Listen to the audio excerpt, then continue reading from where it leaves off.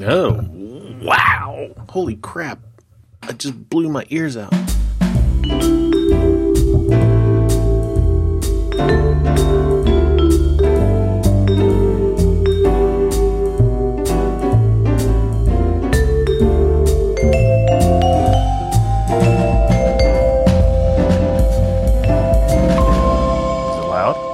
Well, yes.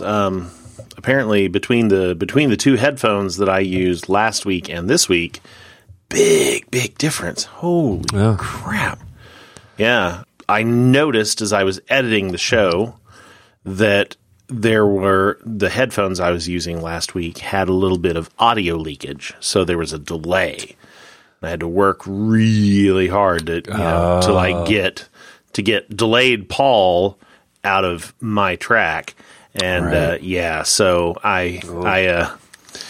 you got some over the ears going on? Well, they were over the ears to begin with, but they were open over the ears. And so I went and got my oldest son's, bullshit Michael Phelps headphones. Yeah. And, are they really like Michael Phelps branded headphones? No. They're not actual Michael Phelps, but like the big. I don't even know what he uses. Got some big. He probably has like some Beats or something like that. But, I'm sure he has Beats. Just like the big oversized bullshit headphones. Hey, yeah, that's too judgy. I have the big over the ear ones, but it's for work, so that because we have an open office environment, it's just so I can. Yep. It's so I can look like Princess Leia. Well, that's but good. I'd say it's because I don't want to hear anybody. I went with medium-sized bullshit headphones for work. I finally got around to getting myself some Bluetooth headphones. I purchased some Plantronics headphones. Plantronics? I don't know if I know that brand. Well, they are mostly known for dolls. No, they're known for like conference phones and things. Plantronics, not Playtronics. Not Playtronics, Plantronics. So they were early adopters in the Bluetooth dingus headphone, hey, I'm a real estate guy who's really fucking important and I can never take this out of my ear type of thing. Oh, it's those kind of things. They were Gotcha. they were big in that. They were only a step above Blackberries, really. Right. Exactly. Yeah. So if you got your BlackBerry, then you went and you got yourself a Plantronics a Plantronics dildo ear. And are you telling me that you have that see-through microphone that's going to your mouth too, like a Southern Baptist preacher? Oh God, I wish. I wish. If I think that's your goal. I'm telling you, if I had that, game over. You'd be pacing and talking. Yeah, I wouldn't be sitting here. I would be walking all around the room, waving. You'd my be arms. on location at the Oak Park Mall. That's and right. Be like, hey. Nobody would know, and. Yeah, I would be bringing the ruckus. Oh, man. Yeah, if I could do that. I have the Bose over the ear ones. You're in an office again, good, right? Though. Yes, I'm in an office again. So what's the over? There's no over under. I don't even know what that means. I'll be honest with you. I don't know what it means. I don't want to get into it either. Headphones in the bathroom. Yes, no. It's a big question. That honestly has been on my mind big time. It's a big question. The last 2 weeks. Yeah. Because I've only had these Bluetooth headphones for about 3 to 4 weeks now. And there's times that I've been like, man, I got to go to the bathroom. And I'm thinking, hey, I'm wireless. I don't have to take these off. I can just go right on in. It's a new thing. It's a new situation you have to tackle, and it's not even like it's a onesie. You close the door, you lock it, and you're it. You're the friend of the bathroom. I have not done it yet. But how big are your headphones for work? Well, they are. Are they AirPods? That's what I have. No, they're not AirPods. I'm bragging. These little Plantronics suckers. They are over the ears. They are larger. They are larger than a regular pair of over the ear headphones, but smaller than these bullshit Michael Phelps headphones that I'm wearing. Okay, so you're crossing into a threshold of obviously. And they are gray and super bright lime green. So it's not you're not hiding those as you walk in. They draw some attention when they come into a room or a bathroom, even though it's a onesie. Yeah. Yeah, I don't know. I haven't done it yet, but I have heard other people listening to things in stalls. I'm like, I guess if you can. Yeah, so many times am I on that, and eventually I'd take the headphones off and I put them down, I hit pause and I walk away. But man, there really is Let's do it this week. Let's do it. Yes, let's do it. It's our goal. It's our goal to do it this week. Okay. So this week we're gonna use headphones, sounds like you've got higher stakes than me, but yeah, let's use headphones in the toilet. I'm going vegan. I'm not putting stakes in this at all.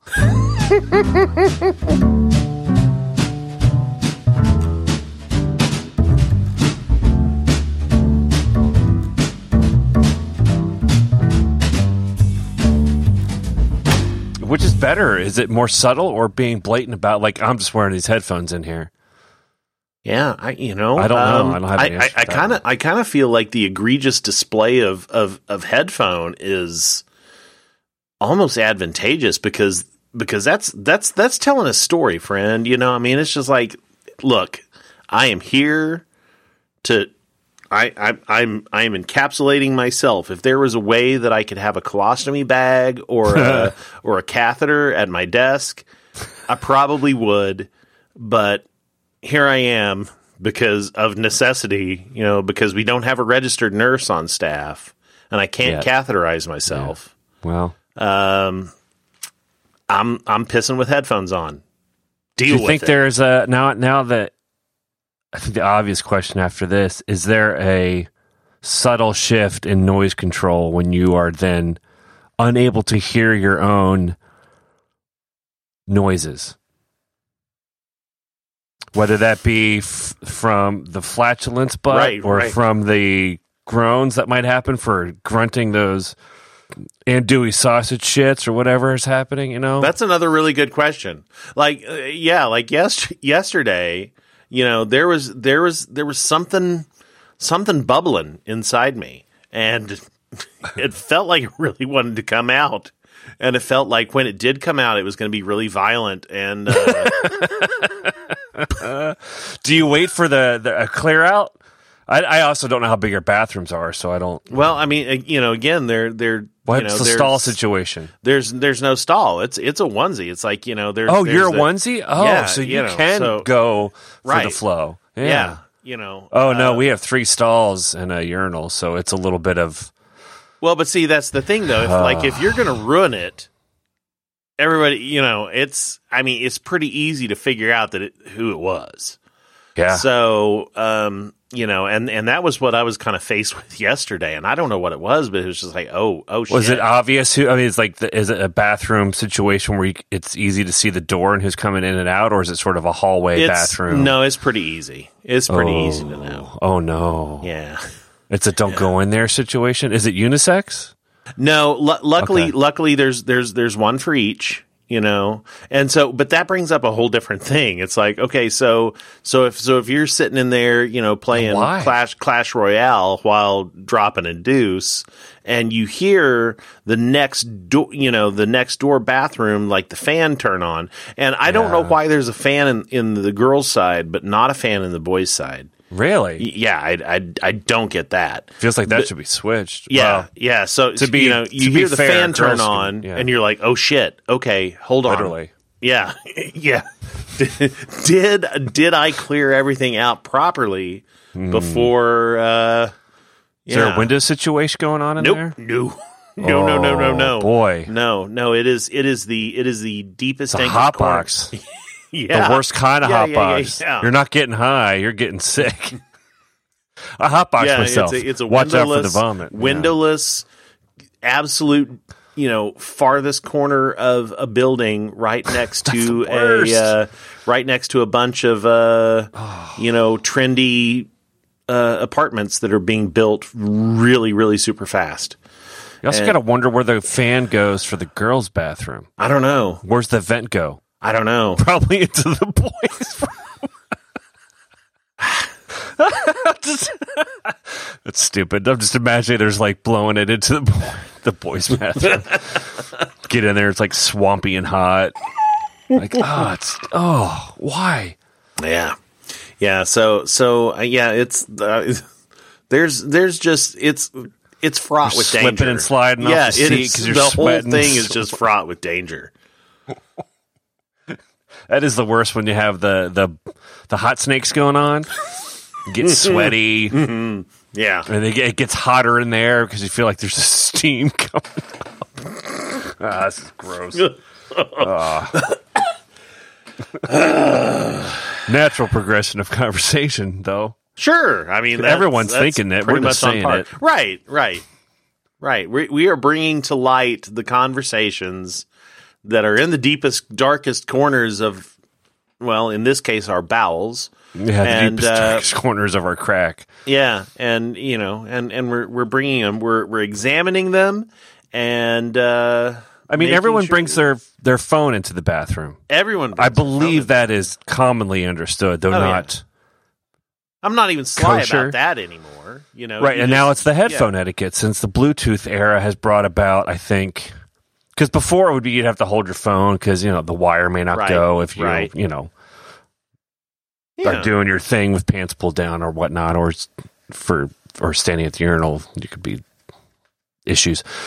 Now there's a whole new world of do I just keep listening to my music and just go to the bathroom? Sure. Or well, I mean, and I don't know the answer. Depending on what you want to do and the size of your office and how you're so inclined. I mean, you could honestly leave your phone at your desk and just walk into the bathroom with your headphones on. I can't. It's a little too far for our office, but like I definitely wouldn't. The signal would definitely be lost. Yeah, I think. I also have a hidden bathroom situation. It's in a hallway, so if I sneak in without anybody knowing and get in there, no one's going to know.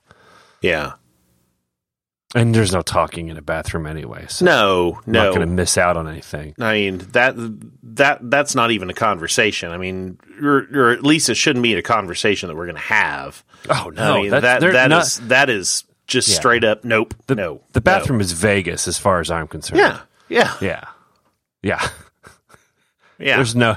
Woe be anybody that even attempts to breach that contract.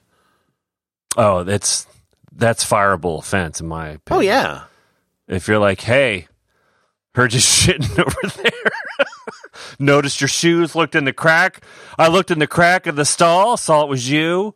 Noticed your shoes. Everything all right? Well, it's not even post-mortem shit talk. It's just like, hey, everything going all right over there? I hear things going on in progress. No, what's worse is if it's after the fact. And they're like, hey, I saw you in there. Yeah. Would you have, I'm guessing you had, like, Alfredo? Is that what I... You're like, what?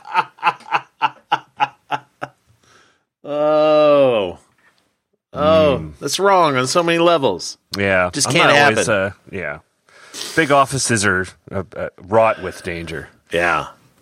Yes, they are. But sometimes those offices get smaller.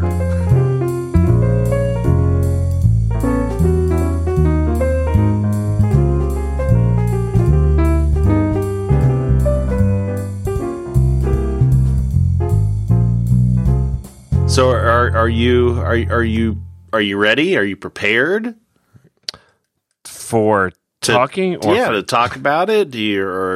I mean, it's public information, so I certainly can talk about it. Yeah, like the company I work for, which is called Everything But the House, a company I really do enjoy working for. Should I give some backstory? Is that helpful? I mean, I don't even know if you know backstory or. Well, I know. I don't know. I mean, you go where you feel like you want to go. I like to give context. I give context. Okay. I guess. I'm like a. Today I am a ayahuasca ceremony shaman. I'm here to just kind of guide you through. Are we on a vision quest? Yeah, sure. I think I feel like we are. I always think of The Simpsons, though, for some reason. Okay. Do you know? Well, you probably don't know that episode. Johnny Cash is the voice of a coyote when Homer ate that super hot pepper and kind of went on that vision quest. That's what I'm doing right now. Okay. If that's what gets you through the night, it doesn't get me through anything. Well, okay. Then I'll whatever. So, backstory: the company I work for has been around for a while. It was just an estate auction house locally in Cincinnati. It got bought by two brothers who were in real estate in like 2008, I think, somewhere around there. They brought it onto a more digital world by starting to offer those items online. But it was still traditional estate where if you won the auction, you still have to go to the house of the estate to pick up the items. Somewhere around 2 years ago, we decided that it might be good to broaden our reach to go to more cities. I think we were expanding before I came into different markets nearby, Indianapolis, like Louisville, Lexington, Columbus. I think those were some of the first ones where people could probably drive here and not be a big deal to pick up stuff just to see how we might do in those markets, And it did pretty well. But obviously, what's the next logical conclusion is either to open up, either keep doing it in different cities where people have to pick up in those homes, or open up to more people by shipping items to them. So we went with how about we try making it more nationwide by offering it as a shipping option. So we created an entire distribution center where we would bring items from estates and ship them out of there. Which, okay, pause. Yeah. Kind of, to me, gut feeling, at the face of it, makes sense. Yeah. Okay. It does make sense. This was part of the investment we got. We're the biggest funded company in Ohio in terms of VC. Yeah. So it's a good idea. It makes a lot of sense. We have really cool items that are more unique than eBay. It's all through us. It's not through individuals. So we believe that there's some trust built around that. You know what I mean? Mm-hmm. Like, you're not dealing with just some guy out of a van on Craigslist. You're not dealing with an individual on eBay. You're dealing with a company who looks at these items, authenticates them. We photograph them. We itemize them, catalog them, all sorts of stuff. Make sure they're authentic, give you all the information on them, and then open it up to a worldwide platform. Mm-hmm. The problem is when you go into shipping, you become a totally different kind of company. One, you have to meet expectations of people, and that's really hard to do because of Amazon. We believe that people would give us leeway and forgiveness for not being Amazon. It doesn't happen. They expect free or at least predictable, and our rates were based on size and weight, just like normally back like 10 years ago. But everyone doesn't think that way anymore. So it became a little more difficult, and we kept opening in cities. We went to, I think, the largest that we had was 27 cities, which is a lot. And those cities sometimes had a warehouse where we would either rent a warehouse from a moving company to take local estates to, or have them brought back here. But that was going to be my question: is in those extra cities, were there warehouses, or did everything always go back? There's third-party companies that will box and ship stuff. It's called ShipHawk. That's who we used. But then again, it would incur different costs because it wasn't through us. We had to work with a third party. That's not something you can easily explain to someone on a platform. But anyway, we thought we would be able to kind of weather those kind of storms. Kept getting investment, kept growing. But it was hard to balance two different things. We expanded in all those cities and decided to do shipping, and those are two very uniquely different things. And over the course of time, we wouldn't hit projections, and we would shut down cities that we weren't just growing fast enough. We were having a hard time making inroads in terms of finding estates or making it profitable. So we would have to close some, and we were slowly just, trying to course correct. But about a month ago, we got a new CEO. Our current CEO stepped down. A new CEO who was the former CEO of Zipcar, who Zipcar got bought by Avis. He's not from Cincinnati. I can't remember where he's from now, but he was on our board of directors. So read into it how you will. A board member becomes CEO, and he shuts down. I mean, the plan is he hasn't done it all at once, but it's no fucking around. We're moving out of all markets except for 8. So from 27 to 8. Yeah.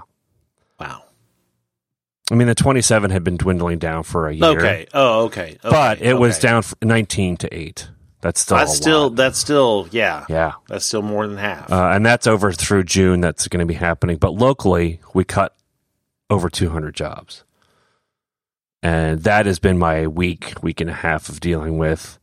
Like, I kind of knew it was happening just because we're in upper management stuff. But and it was a lot of people who worked in the warehouse who were boxing stuff and itemizing and cataloging. We let a lot of them go because his mind is, we've been doing this wrong. We've been making people really angry because we're expensive, and we need to get back to figure out what works best. And it's that's a difficult decision for anyone to come in and be like, this is a company that can make money, but we grew too fast. Yeah. We didn't grow smart. Like, trying to do 2 things at once is not easy, and trying to do 2 different things at once. Like, we're going to grow in all these markets and try to get estate sales in, but then we're going to make everyone pay for shipping. And a shipping cost that's variable. And a shipping cost that if you buy 5 items, you're going to get 5 boxes because we don't do everything at once, because those items might be here, there, and everywhere. You know what I mean? And that made no one happy. Like, well, I paid $5 for this thing, and it's going to cost me $30 to ship? No, thank you.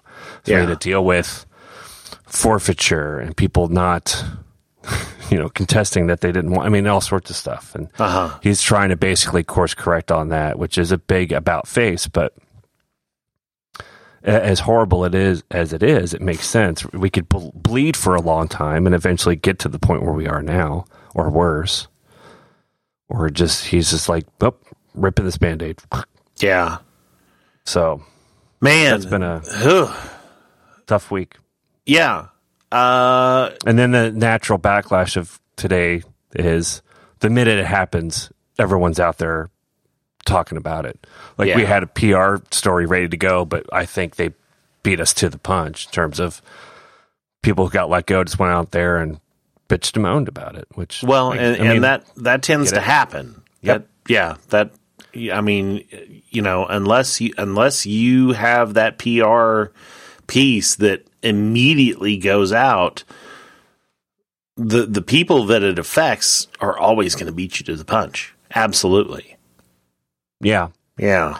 I mean, probably could have done things differently there. I don't know, but yeah. Well, so now, it's like here. There's always that possibility. It's a punch in the gut for everyone. It's sort of like the survivor's remorse sort of thing. Like, yes, I feel bad that all these people got let go. It's not. Yeah, that's not easy or great. Yeah. So it seems like it, and it's,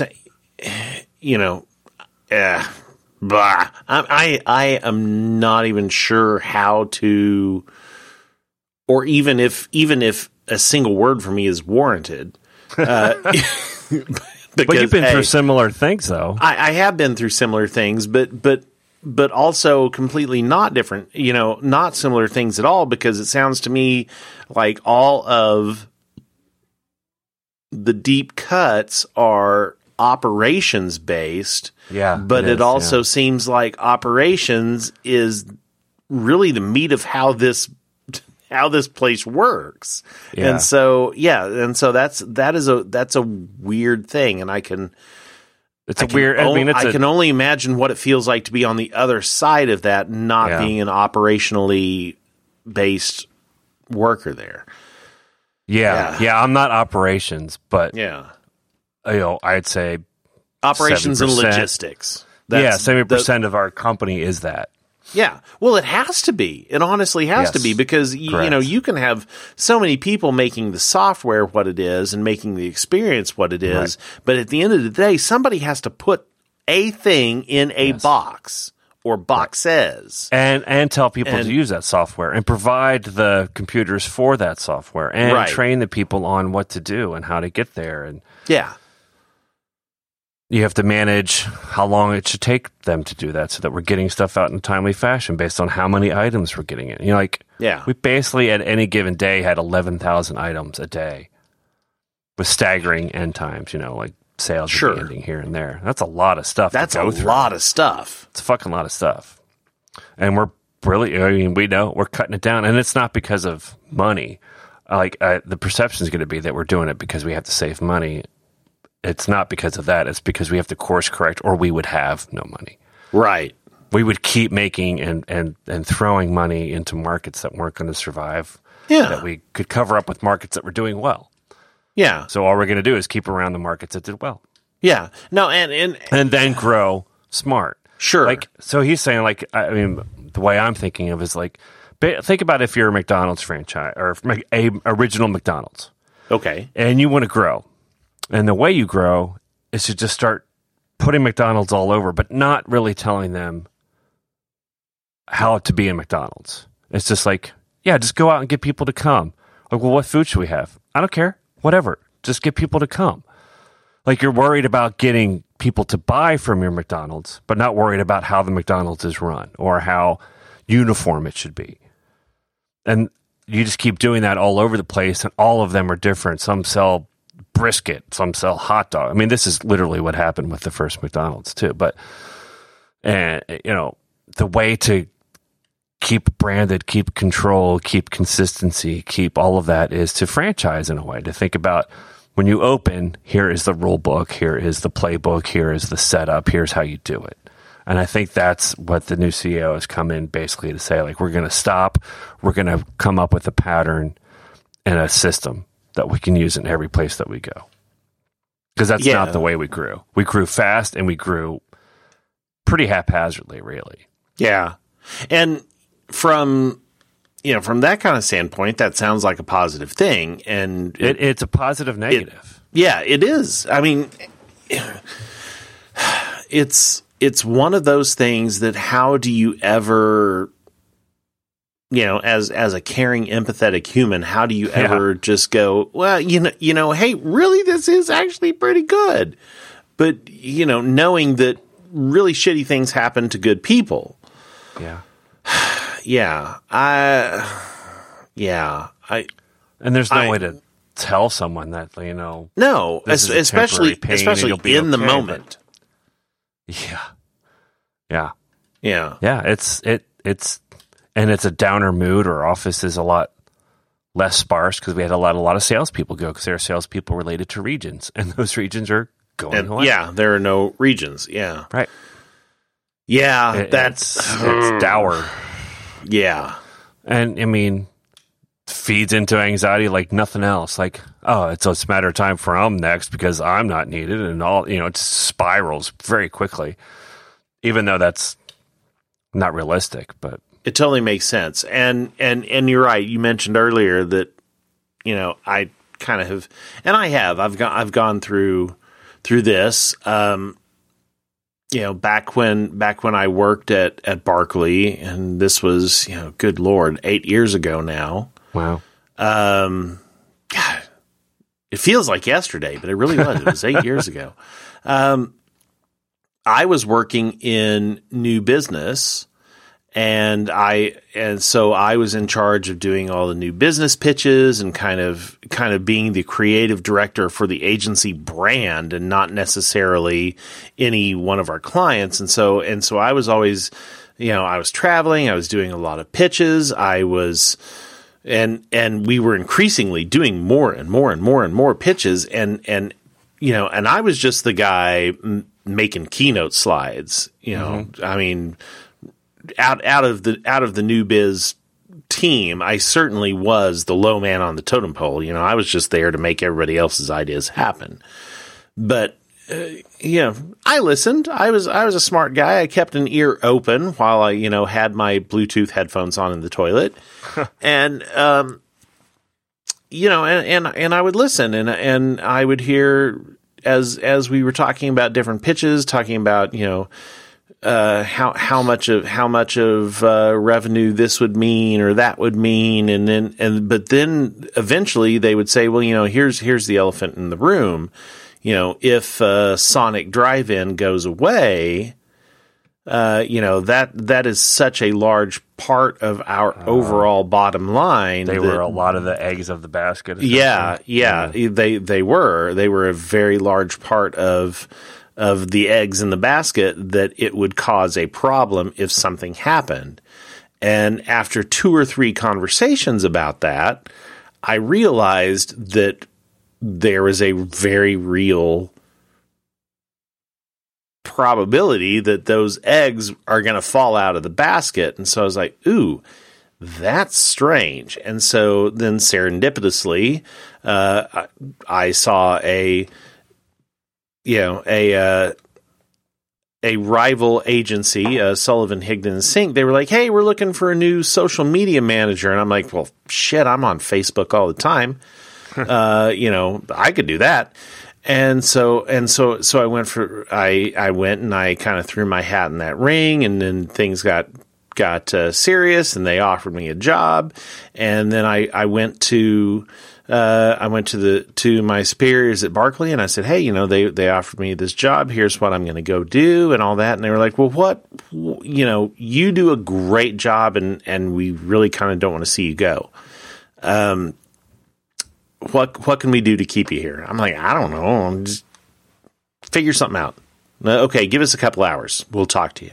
Huh. And then and about 4 hours later, the CEO came over to my desk, and he's like, you know what? We've been talking, and this really is an awesome, because we know where your passions lie, and we know that this is an awesome opportunity for you, and our advice is to just go take it. And yeah, and when he said that, when the CEO of the agency said that, I didn't take that as they really feel like, that they know that's where they're looking out for you. Yeah, they know that's where my passions lie, and they really think that I need to go take this opportunity. They're like, oh, whew, you just did us a favor. Holy shit. Yes, that is a big load off our minds, because that's one less person that we need to lay off.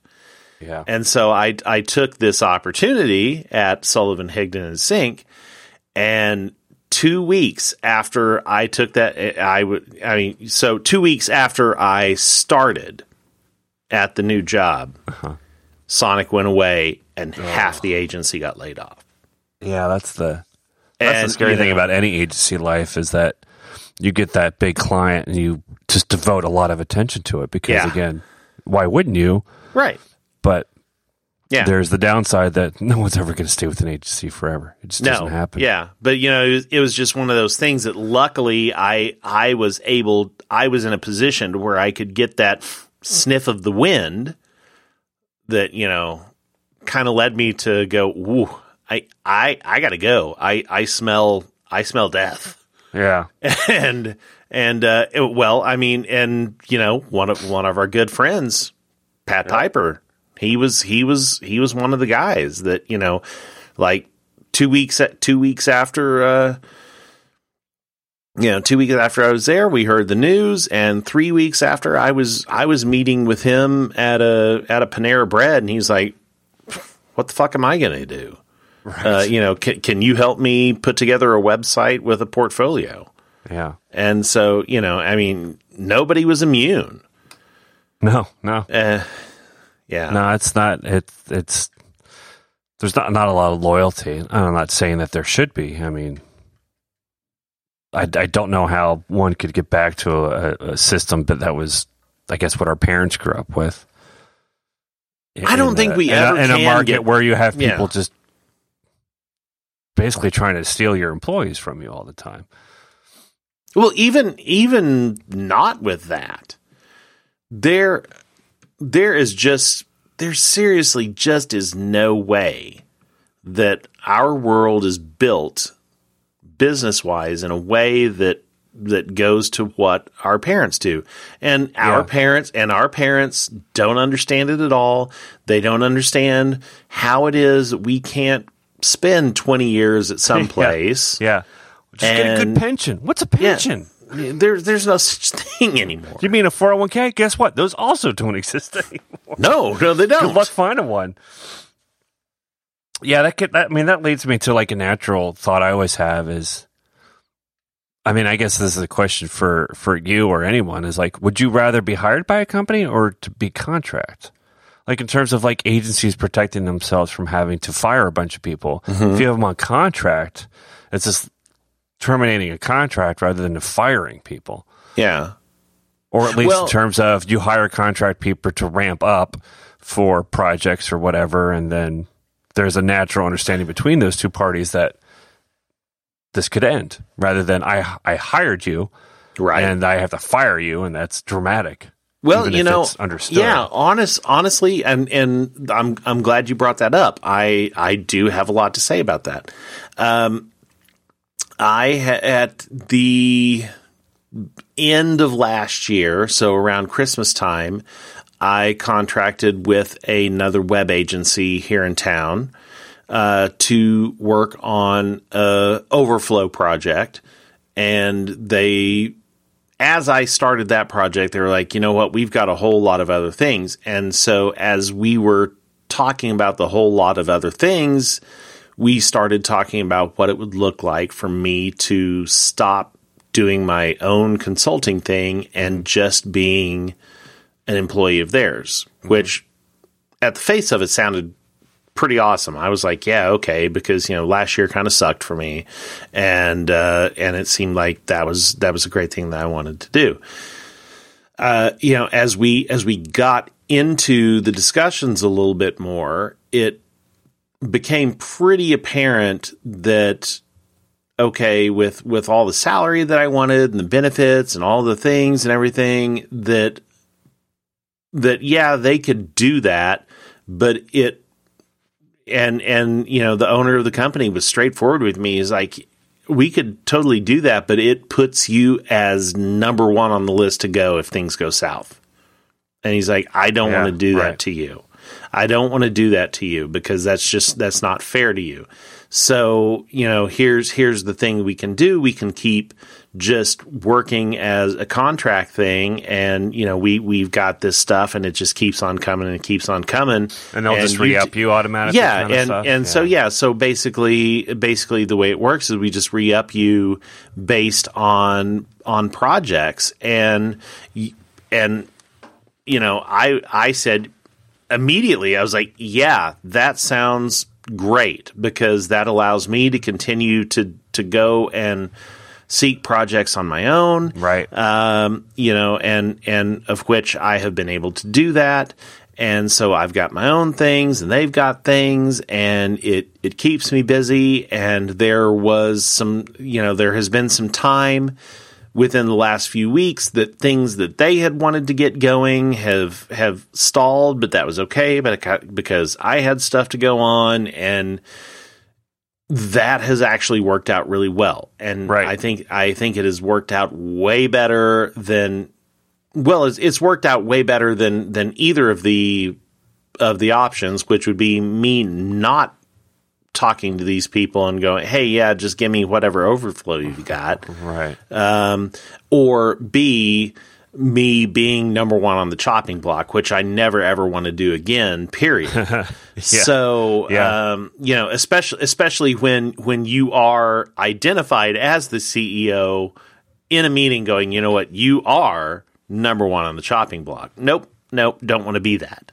Hey, at least honest, I guess. Yeah. Oh, yeah. I mean, that was actually probably one of the best meetings that I've ever had, because just that brutal honesty. He was like, look, I don't want to be a dick and I don't want to fuck you over. And so by me saying, no, we can't come to an agreement because if anything ever goes bad, you're gone. Yeah.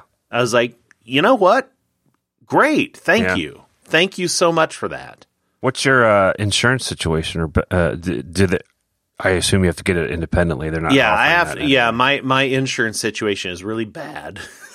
Yeah. Did you go through ACA or you? Yeah, I went through ACA, and I'm actually working on a thing right now. To be quite honest, I have zero insurance at the moment. Yep, been there.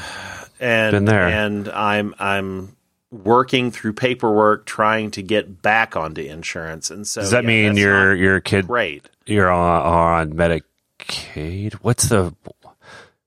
I never can tell the difference between Medicaid and Medicare. Medicare's for everyone. Medicaid's seniors. I honestly don't know. I just because we did that for I think 5 years. I was without insurance. Our whole family. It was during it was a couple years, and it was when we had our last kid. We didn't have insurance. Ugh. We had to figure out how to pay. You had a kid without insurance. Yeah. Oh fuck. Yeah. So we had to go to a special clinic that let you pay for the pregnancy up front. I think it was like $2,500. Wow. But it was basically like, that's what the poorest of poor people have to do. Yeah, yeah. This was, he's 9, so that was 9 years ago. Man. I am good at math. You are good at math. Good for you. Yeah, I did it. That was really not great because it was basically, we got denied once and then everyone denied us after that. Yeah. Which thank God for, anyone who's in freelance should be so thankful for ACA because believe me, every year we'd be shopping for new insurance because they would hike your rates insanely. Like every year I had to go shopping for new insurance because it would be like, this year it's $700. Next year it's going to be $2,500 a month. Like, why is the up in the rate? They're like, just because. Like, because you're an individual. We don't care. We don't want you, actually. And it's illegal to go on a group plan if you're not a part of a company.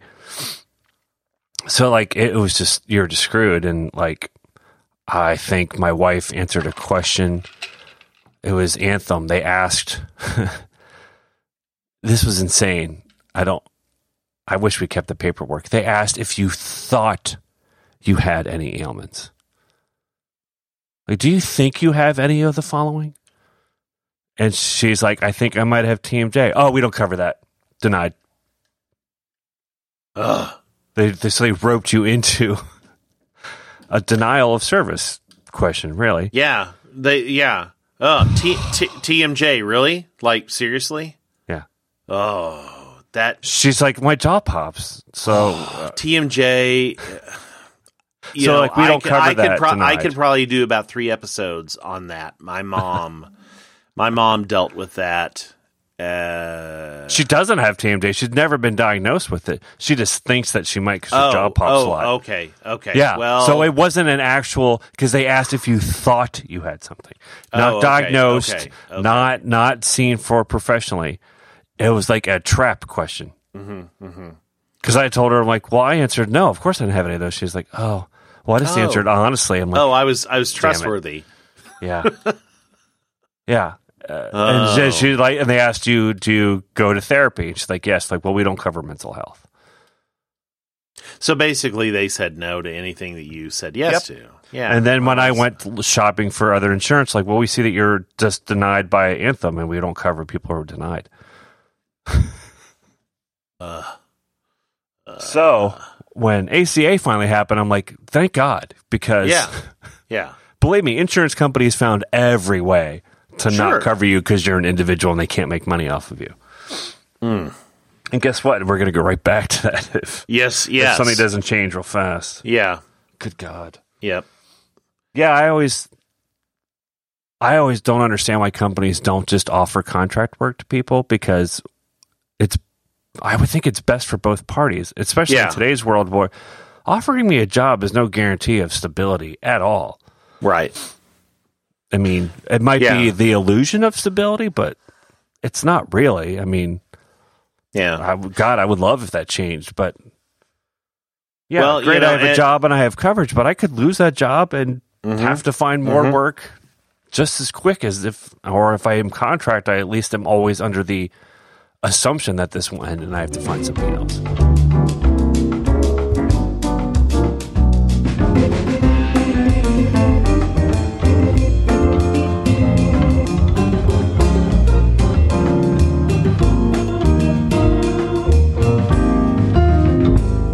It's time for something different. Yeah. My, fuck, I don't even remember. Oh, my, help me. Okay. We're talking about dipping in and out startup agencies. Thing. Yeah, it was a startup thing. Everyone jumping to startups. Yeah, there's no agencies anymore. I know, and I still have pure design, huge reticence on just like the pure startup thing. It feels good on the surface. What do you mean in terms of if you were to be offered a job by a startup, you'd be really reluctant? Yes. Right. Yes, I would be. I don't blame you. I absolutely also, would be. What the hell does startup mean? Right. Like, everyone calls our company a startup. I'm like, I don't know if that's true. We have revenue. Pretty good revenue. The startup money that we take was for that expansion. Because we couldn't have done it. We could have done it on our own without it, but it would have taken a long time. Maybe that would have been a better course. But, like, what is startup? What does that mean? It means you're new? Is that it? Does it mean you're a new company? And then you take investment? And that's what I'm assuming. Yeah, I mean, by surface definition, yes. What happens to the startups that make money? Are they startups anymore? Is it just because they get VC money? I mean, what about businesses that take bank loans? Yeah, I mean, because it's virtually the same thing, but just not as sexy. Right. I don't know. I find it's a meaningless term. Probably used to have meaning, but it doesn't as much anymore. It did at one point. You know what's a startup? When I shit. Yeah. That's all I got. Ding, ding, I didn't know where I was going with that. It just stopped. Oh. My headphones in the bathroom. That's a startup idea. There you go. Headphones in the bathroom. Headphone covers. Don't want fecal matter on your headphones? Get headphone condoms. Headphone condoms. Yep. Headphone spray. Oh, man. All right. So I didn't get it set up this week, but did you listen to if you say Harmontown? Nope. Okay. Nope, not Harmontown. The other podcast we always talk about. Did you listen to Due by Friday where they set up the soundboard? It was amazing because I got so confused. Because I'm like, wait, is that real or not real? What's happening? I had no idea what was happening. It was amazing. I also loved that I think Merlin used something that I always quote or at least know, and now I can't remember it. Damn it. He used some things that I'm like, I bet most people don't know what that's from, and I know exactly what that's from. And it doesn't matter right now because I can't think of what it was. Was it a sound effect or a quote? It was like someone talking. Oh, yeah, because his was not, his was like off mic. Well, he kept doing it to annoy everyone. Oh, it was pretty hilarious. Yeah, that was. Oh, it was. Oh, I know exactly what it was. It was the Patton Oswalt. What are you doing? He just kept doing that. I'm like, I know what that's from. What are you doing? What's funny also is that we listened to that at the dinner table as a family. Boy, that really puts our family in a really weird light. But I have teenagers, so there's context. But we were listening to that bit because I'm like, it's hilarious. What are you doing? What are you doing? Still a doorbell. Yeah. So anyway, that was pretty great. They laid out the name of what the software was that they were using. Oh yeah, to make the soundboard. Totally Farrago by Rogue Amoeba. Okay. So I picked it up. Yeah. And I was gonna get it all set up for tonight, but it's not set up. So is it literally a board? Or is it just digital? Yeah, it's soundboard software, and they have like detailed instructions on how to set it up. So they don't give you like a little physical pad that you press buttons on or something? No. Because I think that would be kind of fun. They don't. It's all hotkeyed. So to make a touchpad that you can. Boop, boop, boop. Well, I mean, I've got little MIDI controllers that I can I can map it to little touchpads. That's what I mean. Over here. Then you can keep your laptop for laptopy things and have a nice little 1970s WKRP soundboard. I personally could do that. That'd be fun. But you would have to. You'd have to. Set and then you make up. that and sell that. Oh yeah. And but they have lots of instructions on how to set it up as a podcast. So next time I will be able to route my microphone plus the soundboard through, so that way you will know when I hit. What are you doing? What are you doing? What are you doing? And Martin.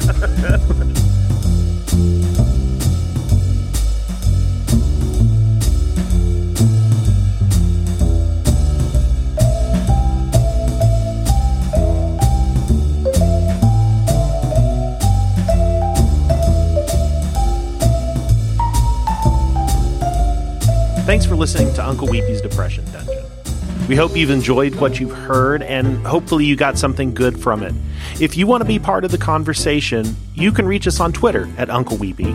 You can look for Uncle Weepy's Depression Dungeon on Facebook, or you can just send a regular old email to talk@uncleweepy.show.